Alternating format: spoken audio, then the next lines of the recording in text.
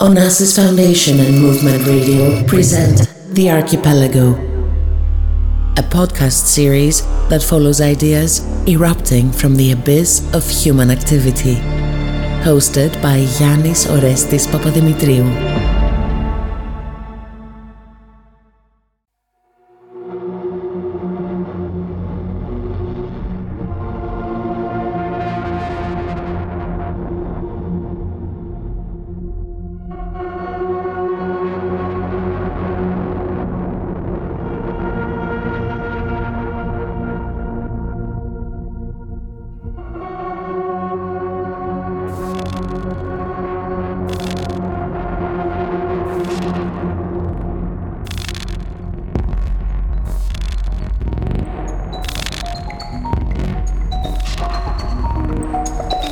Knowledge is not a solid terrain, piling up on its own remains. It is the sum of every clouded memory and half-spoken word, forever in flux, always dissolving in the sea of history. It is an anarchic patchwork of thought and creativity, hidden behind grand narratives of actions. The minor overtaken by the major and erased from the record. The Archipelago, the fluid territory of emerging thought, is the recovered record. 9 years ago, the 10 Cities project brought together European and African music producers in collaborations. Now, the project has extended to a new book that takes a look into the history of the clubbing scenes of 10 cities in Europe and Africa. In this episode, we talked to journalist Florian Sievers, one of the editors of the book, about how looking into African capitals redefines the geographies of clubbing, as well as the diverse and intense history of the city of Berlin. We are then joined by Son O'Toole, author of an essay on Johannesburg in the book, to talk about the impact of racial segregation on the South African capital's clubbing history. This is The Archipelago, a weekly show on Movement Radio. I am Yannis Orestis Papadimitriou, recording and editing by Stefanos Konstantinidis.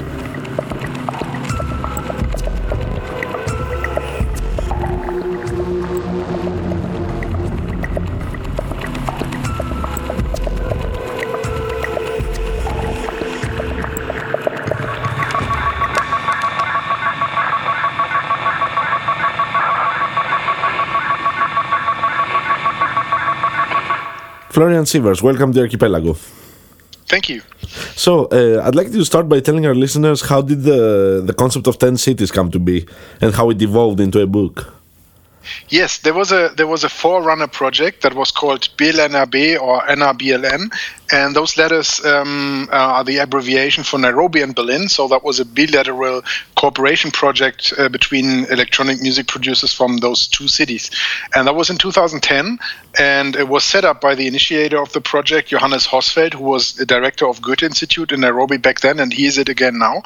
And afterwards, Johannes had the idea to expand the project on 10 cities, a similar project, and expand it on 10 cities. And that was exactly the time when I met him in a club in Berlin. We got introduced through mutual friends, and then we started a discussion about this. I mean, first he invited me to Nairobi for the BLNRB project, and I wrote about it as a journalist.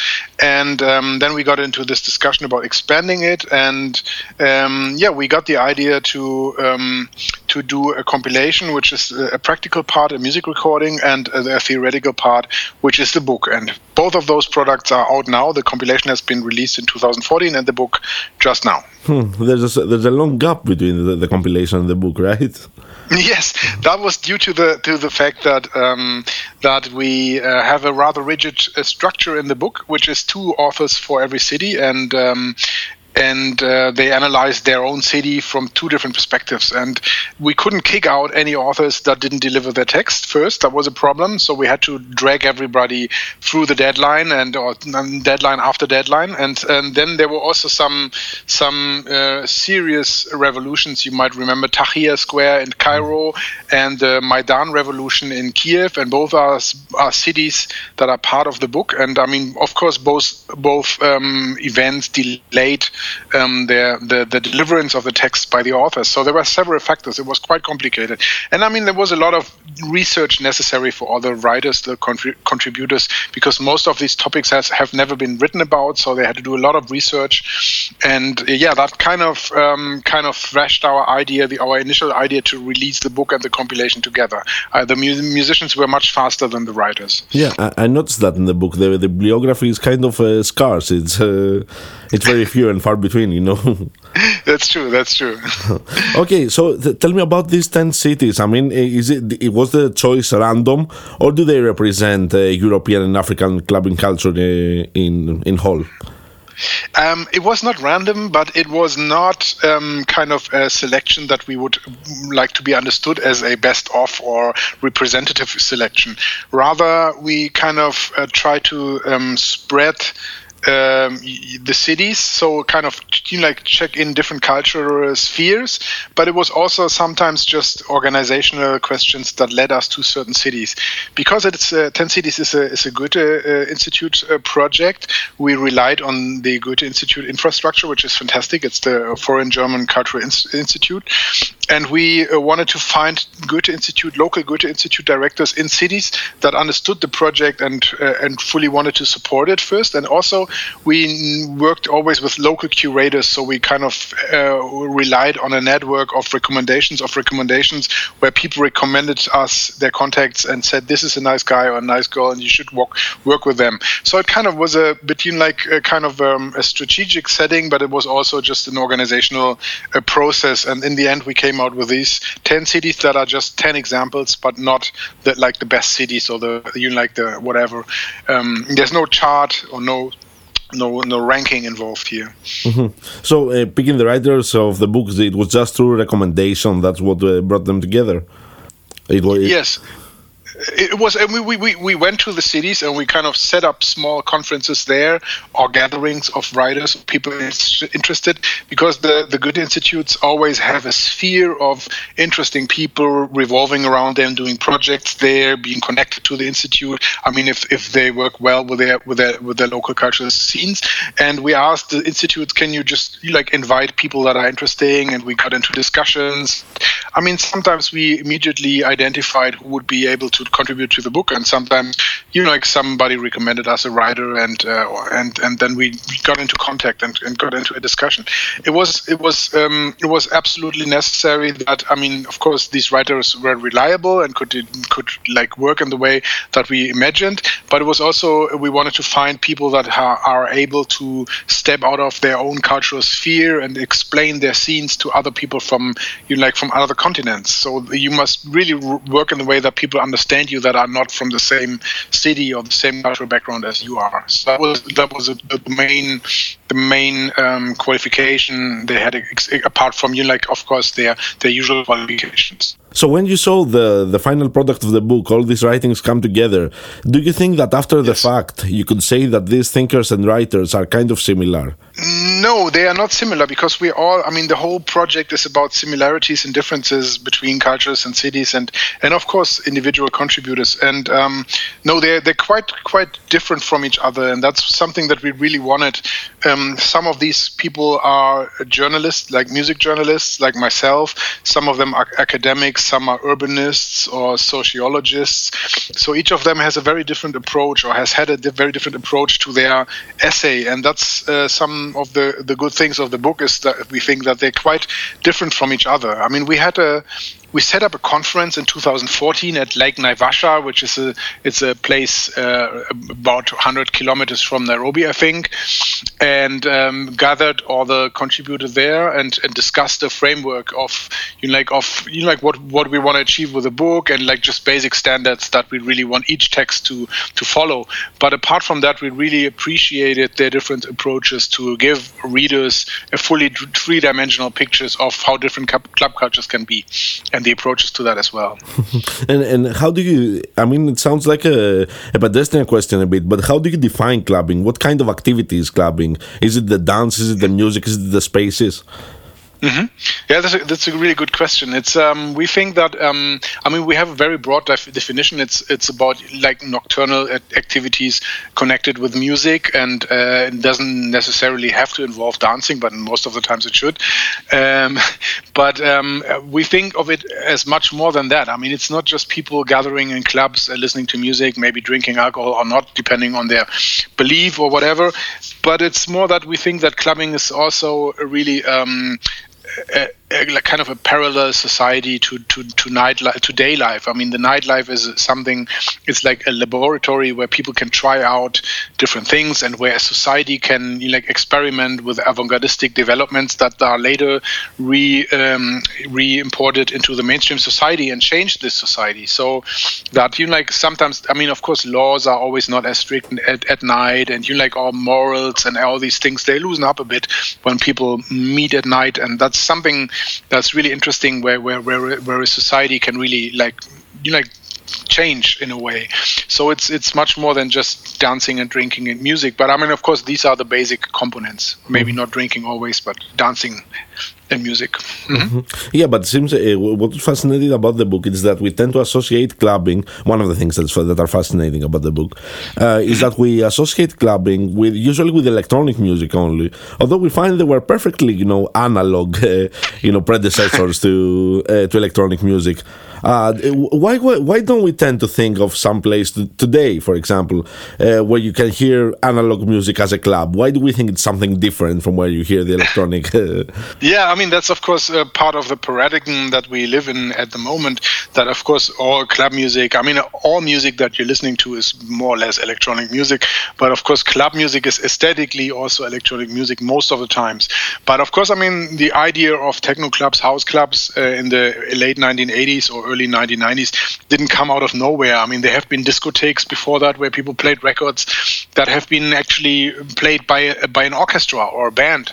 So it doesn't. There was of course a break, where everything became digital, but the idea of dancing to music in a certain space at night or sometimes even at daytime hasn't completely come out of the blue sky. So it's just that today we think club music is necessarily house and techno music. And of course, I mean, people who don't like house and techno or other electronic musics, they would always still go out and listen to other kind of music. I mean, there are also rock clubs in Berlin, for example, or jazz clubs. Still, I mean, jazz is not so much a dancing music anymore. But so we don't think that club music is necessarily only certain types of genres. I mean, of course, and also our book starts.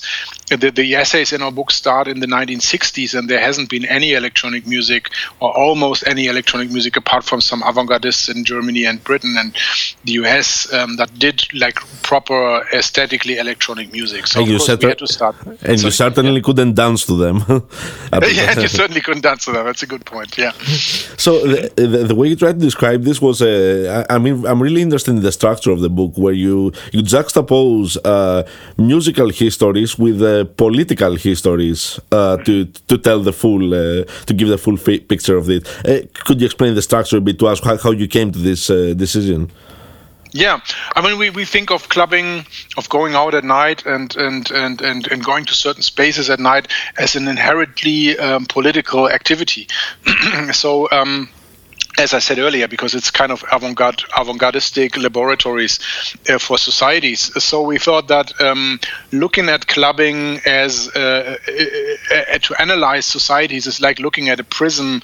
And like a prism that kind of divides the different wavelengths of light, so you can see more. And so it's kind of looking through this prism and analyze and have a look at the societies and what they imagined to be like, and what's forbidden, what is allowed, what are morals, what are taboos, all these things. You can always see that in nightlife. So it's really like a political activity when you go out and gather with other people, even though you might just think it's just having fun. But I mean, even having fun in itself, how do you have fun? Like what can you do, what can you not do, and all these things. That's a real political thing for us. And the relations often, it's quite direct sometimes. The book starts with, I'm thinking about the Nairobi case, where it literally starts with the parties that people in Nairobi had the day that British colonialism went away in 1963, if I'm not mistaken. So you find this as a pattern that there is a kind of let's say that a hedonism has worked in has been combined with emancipatory politics in a sense. You find this everywhere in the cities you studied. Even that's absolutely correct that you've noticed that, and that's also one of the reasons why we thought the 1960s is a good starting point. We could have started in the 1920s as well, but apart from that being a huge, even bigger task, the 1960s is in the African societies as well as in the European societies is like a turning point.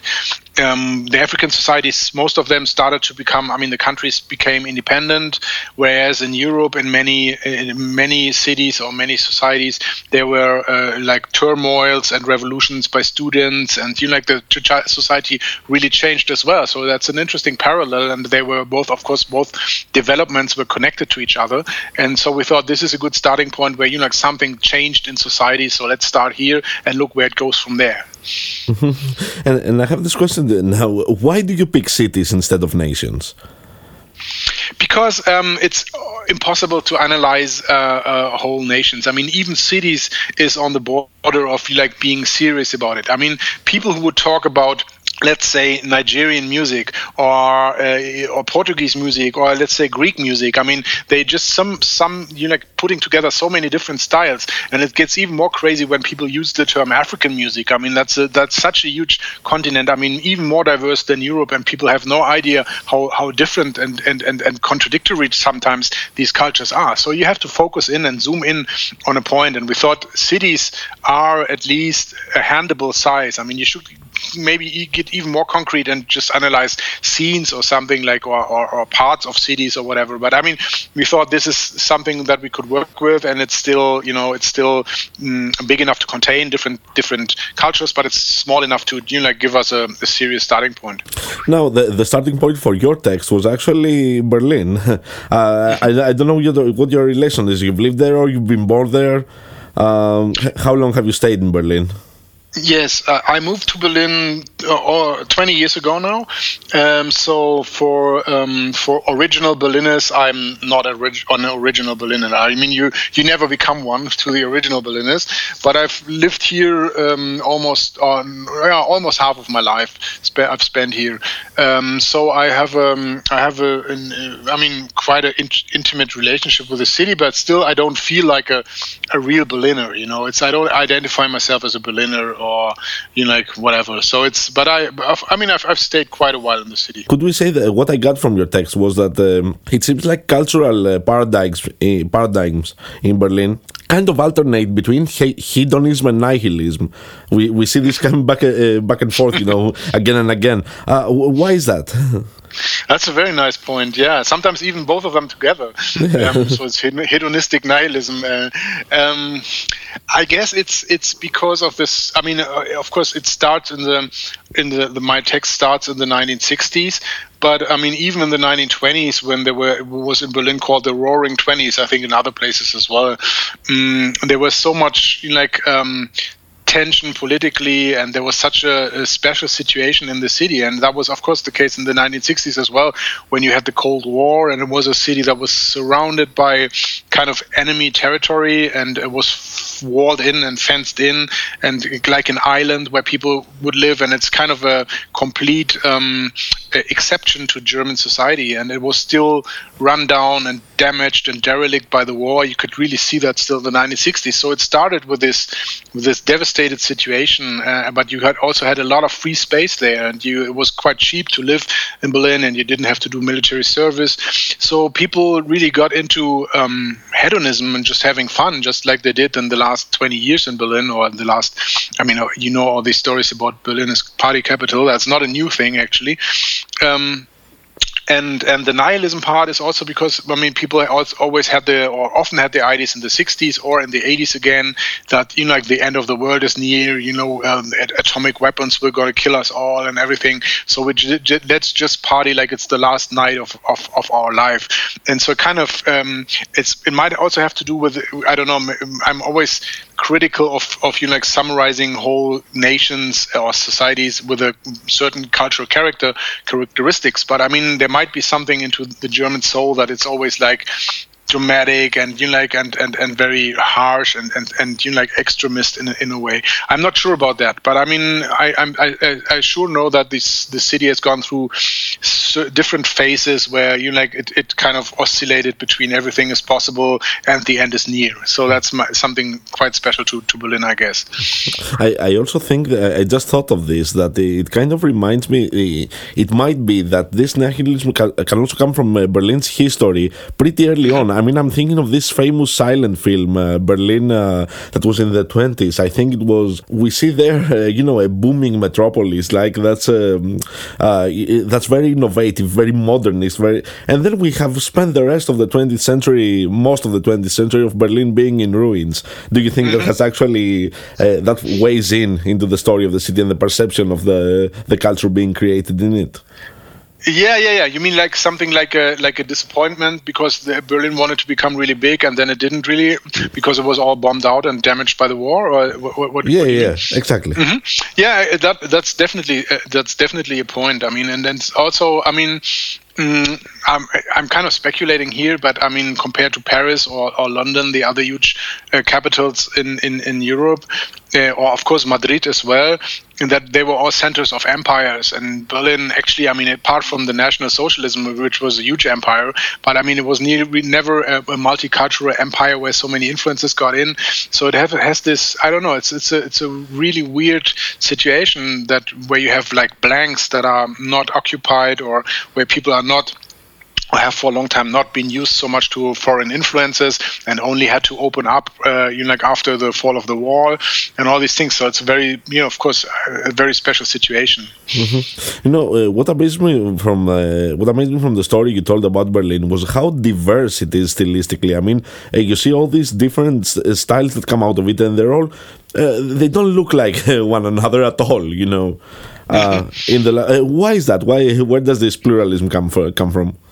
Yeah, my thesis my theory in the text is that because Berlin has so much space, also as a result of the war, and so many things got bombed into ruins, and there was a blank space that you could fill. So every subculture could find their own niche and not get in touch. Didn't have to get in touch with the others, and could just do their own thing. So that's kind of and there was enough space for that, and was not so expensive. So many different subcultures came to Berlin and started to do their own thing. And people must not forget, when you say, for example, there's this expression about the Berlin school of synthesizer music, like Tangerine Dream and all these these other crowds, cosmic music guys. Yeah, those guys.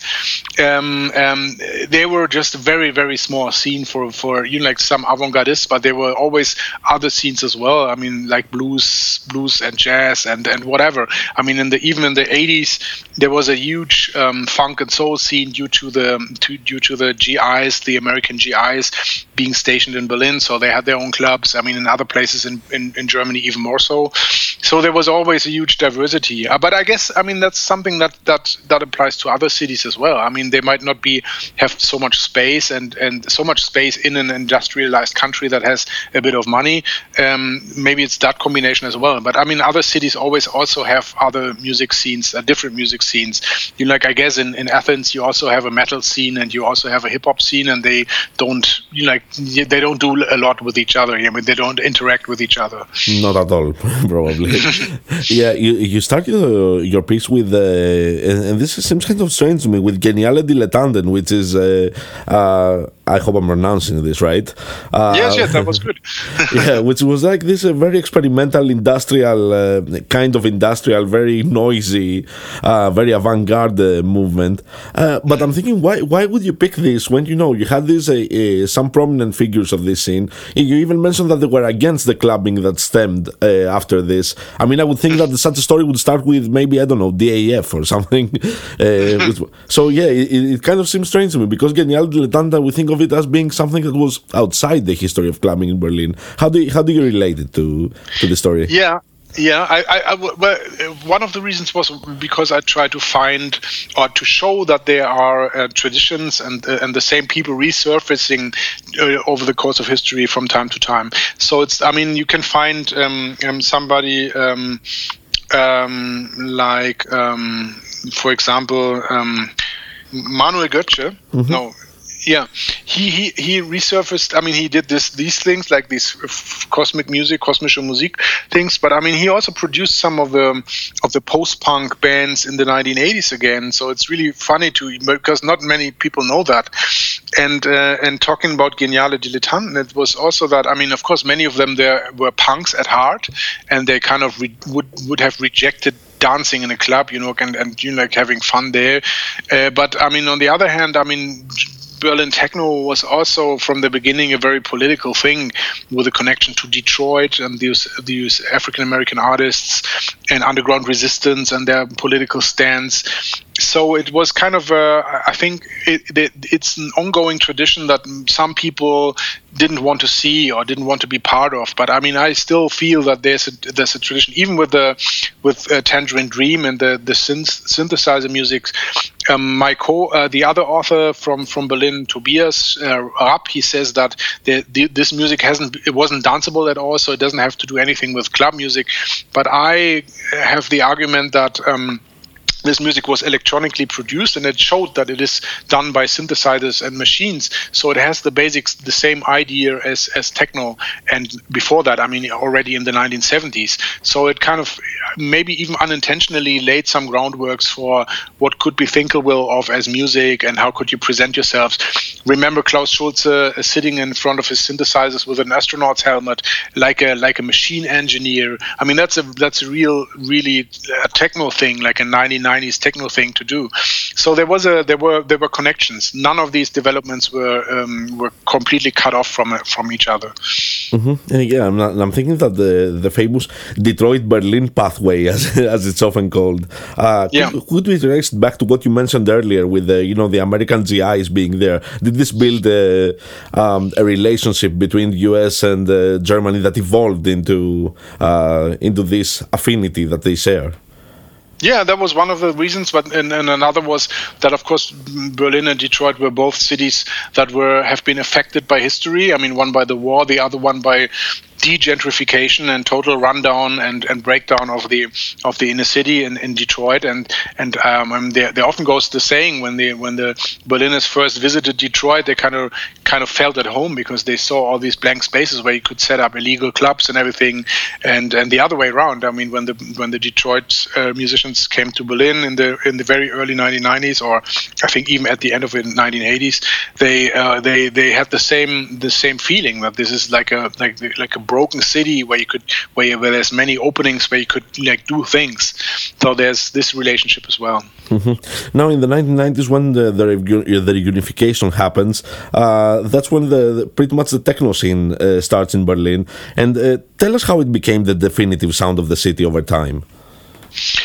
Yeah, I mean the happening of this techno scene and the fall of the wall was like a lucky coincidence to put it this way, because I mean there was maybe 1 or 2 years advanced that electronic music in the form of acid techno had arrived in Berlin before the wall came down.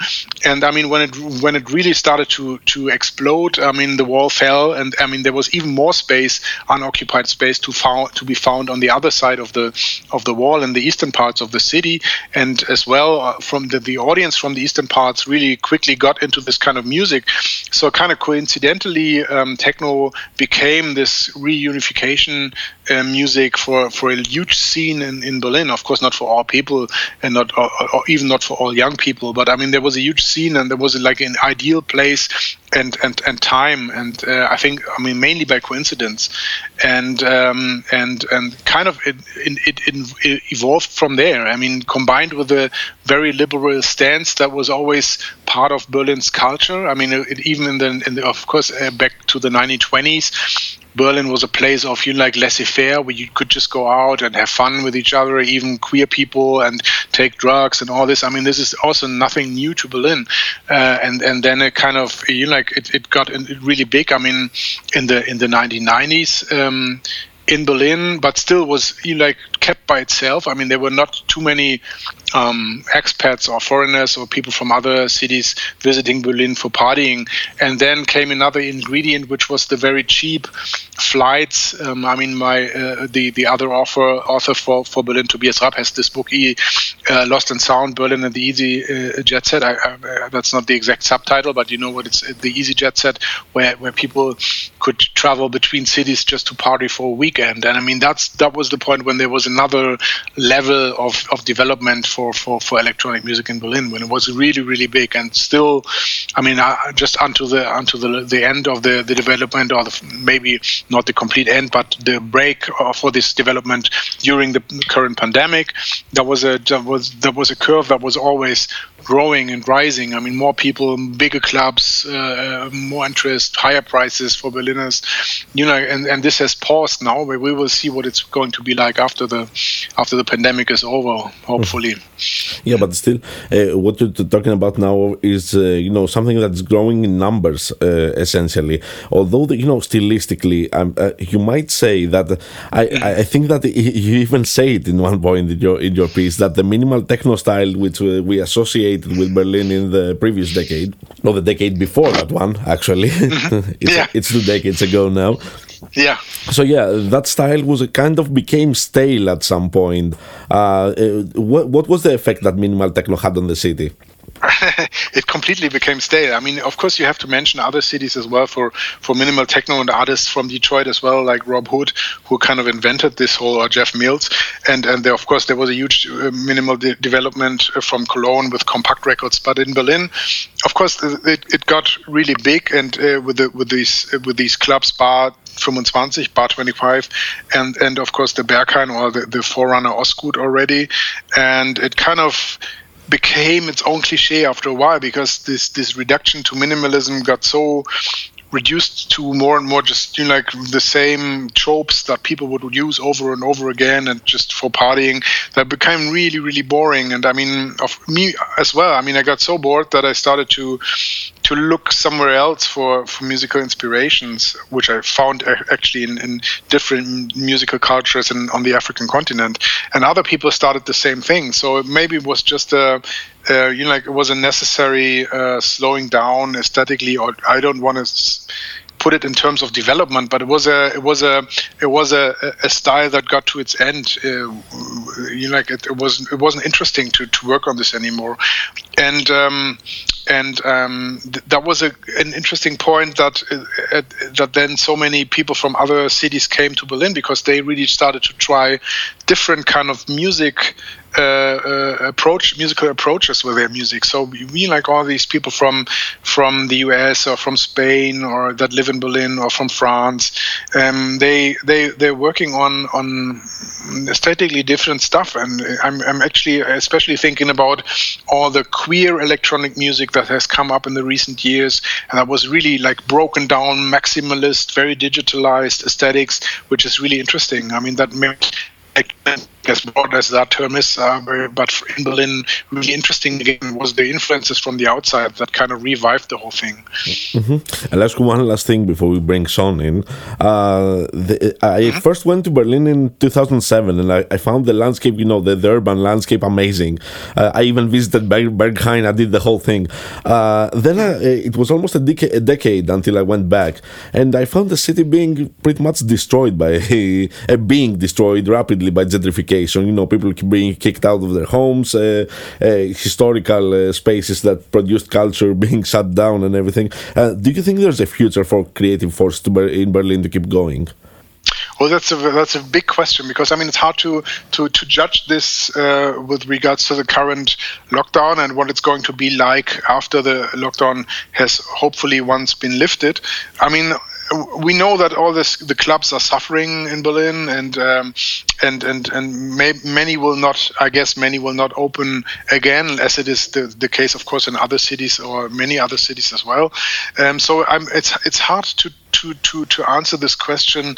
I'm always hopeful that there will always be like spaces and everything, and it's interesting that the Berlin city marketing, I mean the official marketing of the city as for tourists, has, before the lockdown, I think was maybe 2 or 3 years earlier, had recognized electronic music and nightlife as an important factor for the city. But I'm not sure if that is a good thing or a bad thing, because I mean, of course, electronic music and clubbing and all these things have always been underground cultures, or should. I mean, they're most interesting when they are opposed to the official society, and as I said earlier, they are this kind of counter society or avant-gardist laboratories. And when the official culture embraces this, it might also suffocate the development. So I'm not sure. I mean, if that's going to help clubs to reopen and reestablish the lively landscape we had before the pandemic, but I'm hopeful that there will be places there will be found. And as for gentrification, it's a tricky thing. I mean, all of the people that move to Berlin personally, I mean, they're always very nice people and they just intend the best. And I did the same thing, of course, in other cities as well. So you go there, you want to have a life as an artist there, and you come from a different background. But I mean, involuntarily, you always add to the gentrification by paying higher rents and, just trying to establish your own lifestyle and all these things. So that, I mean, but I guess that's just a part of a normal development in cities. They're always changing. But yeah, I mean, I have to say that in Berlin, many people are really worried that it will just be another boring official city, like other cities as well, where you don't find free spaces, where the laws are strict, and then there's no freedom anymore. But we will see. I mean, I guess the Berliners are stubborn enough to always find something, I hope.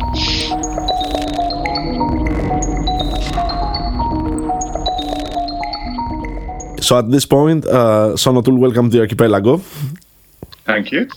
Now, take us through your relationship to Johannesburg, because all the authors in the book are writing from a personal experience. I was born and grew up in Pretoria, which is about 60 kilometers from Johannesburg. I suppose it's a bit like many twin cities in the world, where they have strange relationships. I suppose like Detroit and Richmond and that. So I studied in Johannesburg, and I also lived there for a period. I'm currently in Cape Town though. But Johannesburg loomed large in my imagination. I remember when I was cleaning up one day, I found an essay that I wrote while still in school about how Johannesburg was just very different from where I grew up. And I suppose partly that was because as a city, it's a commercial hub, and it imports not only objects but ideas, and it's very much a part of its, I suppose, very short history. Johannesburg it's one of those instant coffee cities. It was founded in 1886. And the essay that I've worked on picks up more or less halfway into its history. But being a very masculine city, I'm sort of jumping around a little bit. It was a city of enterprise and trade. The idea, particularly of entertainment, exists right from the beginning of the city in the 1880s. If one looks at the kind of early history of Johannesburg, it's not only a place of kind of acquisitive hyper-capitalism, it's also a place of pleasure, and with that, drinking, dancing, all the things that pleasure involves. Vaudeville was very big there in the early days. Jazz came very quickly and went through many mutations and still kind of informs the city's history. But anyway, that's Johannesburg, as I understand. It's funny that you tell the story, because what reminded me of the way you describe it in your piece is it sounds like a kind of like pre-war Hollywood, with drifters, get-rich-quick schemes, segregation, and entertainment. How did this affect cultural innovation there? I think, the get-rich idea is fundamental to the city. So it's even someone who would claim to be a Johannesburger would not have a long history there. And so it's both a very kind of a city of rootless people, and it's also the fact that, I think what's important to the history of Johannesburg is this idea of it being a kind of surrogate home. People come to make money, and what is typical, even now, even in the pandemic, there's a great exodus in December. People go home. And that kind of, let's say, attitude figures in the way people behave there. It's exuberant, it's over the top. I suppose partly because there's not the responsibilities or the sobrieties that come with being in your hometown. I'm obviously exaggerating for emphasis. People live there and go through the grind of what they do in any city globally. But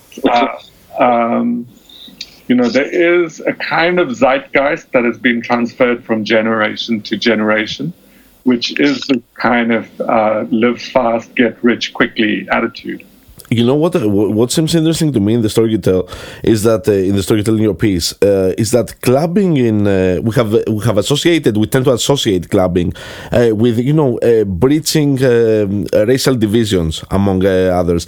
Yet the history of clubbing in Johannesburg only rarely achieves that. Would you agree with that? And if so, why does this happen?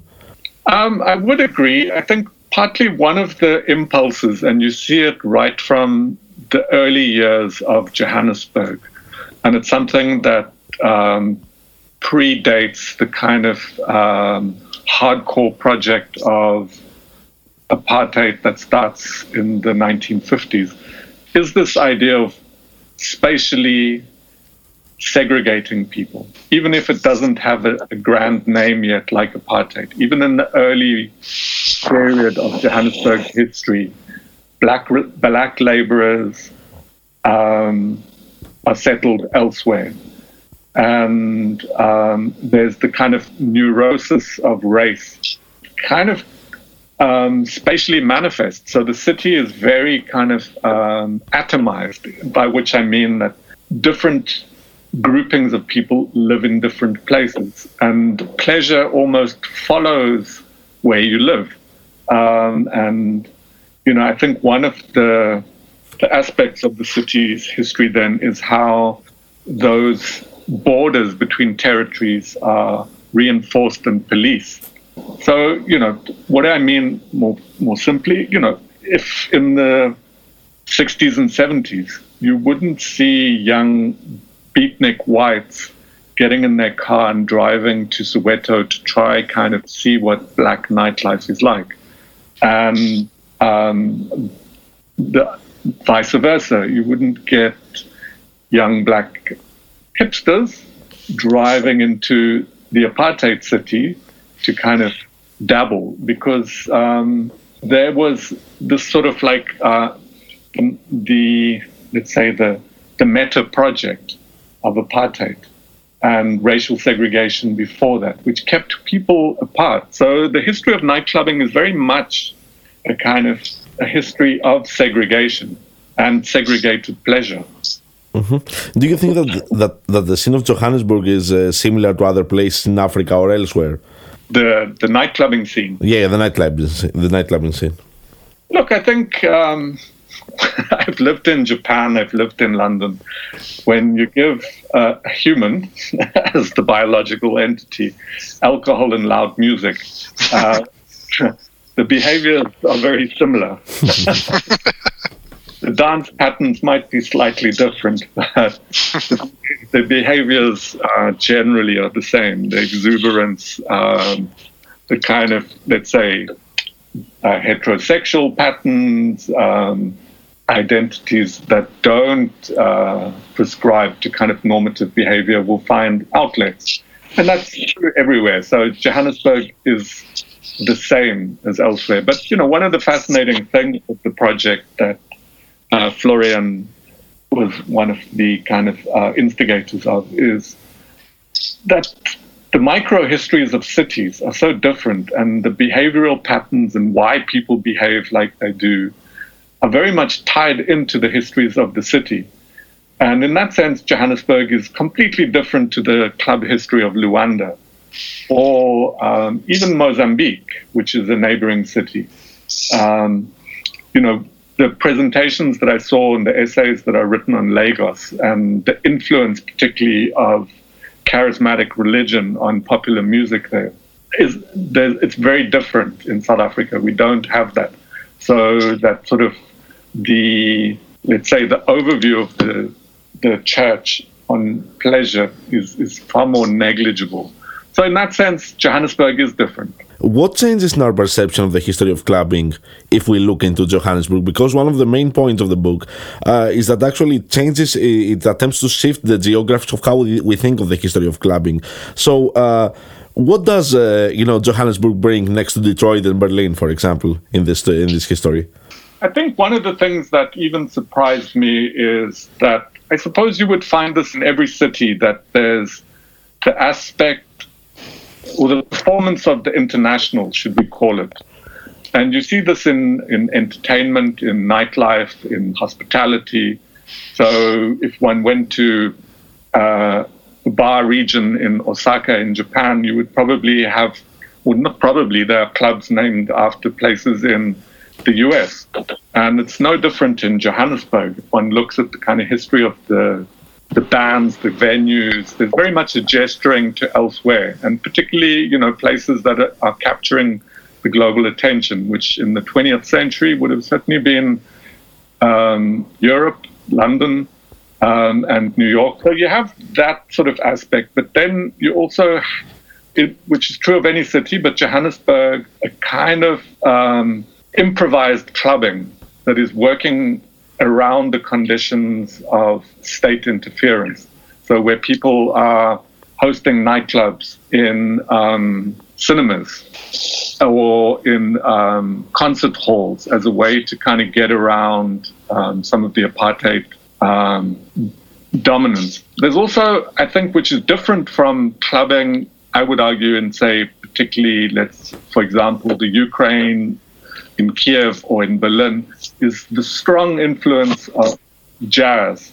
So it's the kind of long shadow of the Harlem Renaissance, particularly in South Africa. If I may quickly add, what we found interesting while compiling the book is that there's a huge difference always between clubbing in cities that are located in repressive political systems and in others that are more liberal. I mean, that might be a basic something that maybe brings Johannesburg during apartheid together with Lisbon under the Salazar regime, or Kiev before the Maidan revolution, or of course in Soviet times.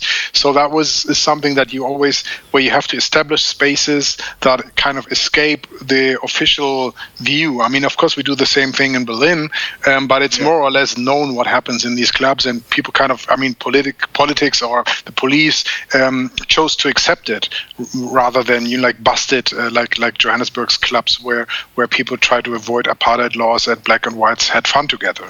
Is that something that might be some similarity? I think it's a good reading. I think what I would add to it is that, and I'm not sure how true this is in the other cities, but the story of nightclubbing in Johannesburg is very much tied to the availability and consumption of alcohol. Mm-hmm. That might seem a strange statement, but I think there's a social historian, Charles van Onselen, who wrote an essay, Randlords and Rotgut, which looks at the very early history of Johannesburg and the kind of dissident alcohol culture.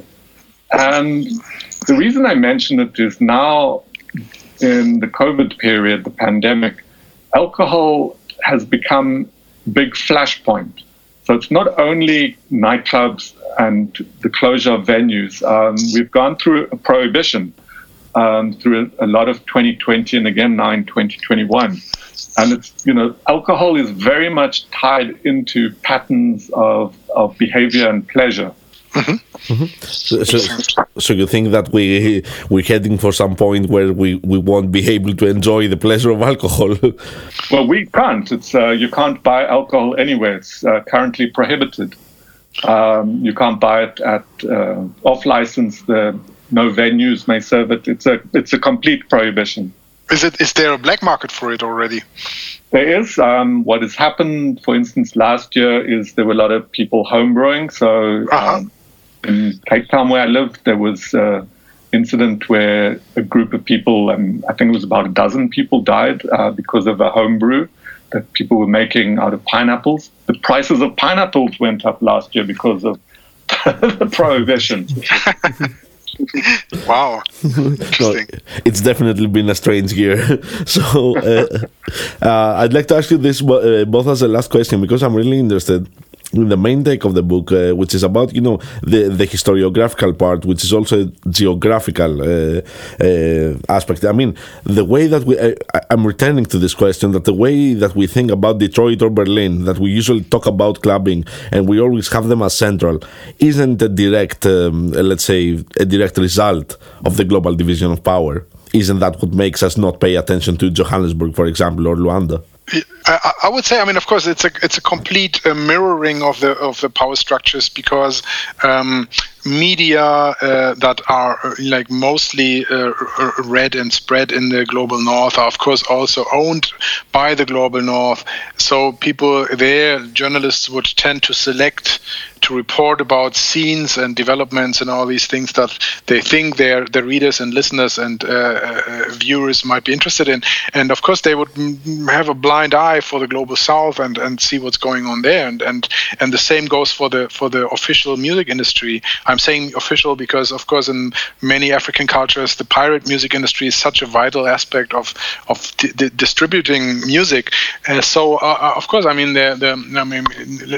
let's take, for example, the horrible example of the so-called world music, where people from the global north agreed upon calling everything that is not kind of European influenced and put it all into one basket, call it world music, and sometimes select an artist that they might find appropriate to their audiences. But the real developments, the grassroots developments, the interesting developments from the locals, they go largely unnoticed. So I think, of course, that is a complete reflection on that, and that's something that we kind of wanted to at least try to counterbalance a bit by having these stories told from these cities, and kind of open or widen the horizon to readers in the global north. Of course, the book or the whole project will have a complete different reception in the cities in the global south. That's a different perspective. That's also interesting what people will make of it there. Sean, what do you think? Yeah, I think what I would, just to go back on perhaps a point I raised earlier, but in Johannesburg, for instance, if one looks at some of the naming of nightclubs previously, there was a Kilimanjaro, which was named after a very famous nightclub in Washington, D.C. This was in the early 2000s.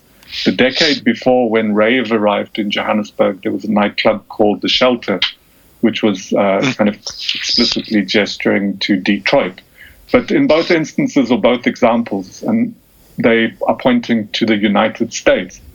What you're seeing increasingly, which I find interesting, is that there's a kind of not that vertical understanding of culture. So, for instance, Fela Kuti's Kalakuta Republic, his studio, let's say, studio is probably the wrong word, that mythical place, has also now begun to kind of pop up in the naming of sound systems and sort of these, you see it on flyers. The idea being that there's been a decentering of perception of lineages, I guess.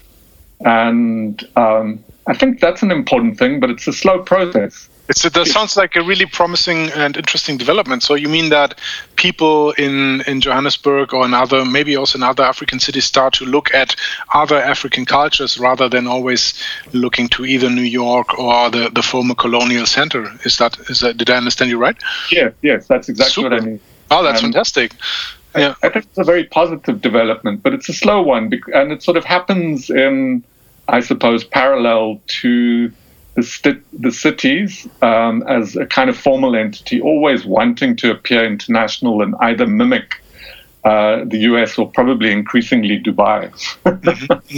Yeah, that's an interesting point, because I mean, as the music nerd I am, I always understand artists from African cities that I've heard trying to sound international, but for me as a nerd, that always makes them interchangeable with the original, whereas I would always be interested in what I receive as local flavors. And I mean, of course, these people would say, well, these local flavors are not so interesting. I want to be internationally successful. Do I have to apply to these standards and try?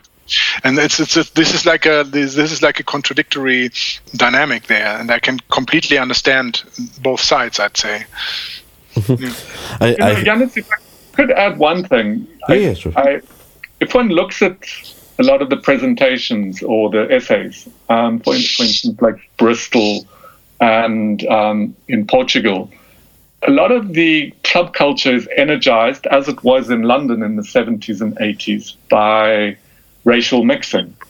And I think that is probably the story of post-apartheid Johannesburg, is the kind of meeting points rather than the places where set identities go to kind of like hide from contact. So we're still sort of making progress. Johannesburg is, at least, but it's slow. And it's interesting that when one looks not to the main centers, but to, let's say, regional places where you realize some of the same difficulties, but also the possibilities and what the outcomes are. Super. So, unfortunately, we've run out of time. So, at this point, Florian Sievers and Son O'Toole, thank you for joining us at the Archipelago. Thank you for having me. Yeah, same here. Thanks a lot for the opportunity.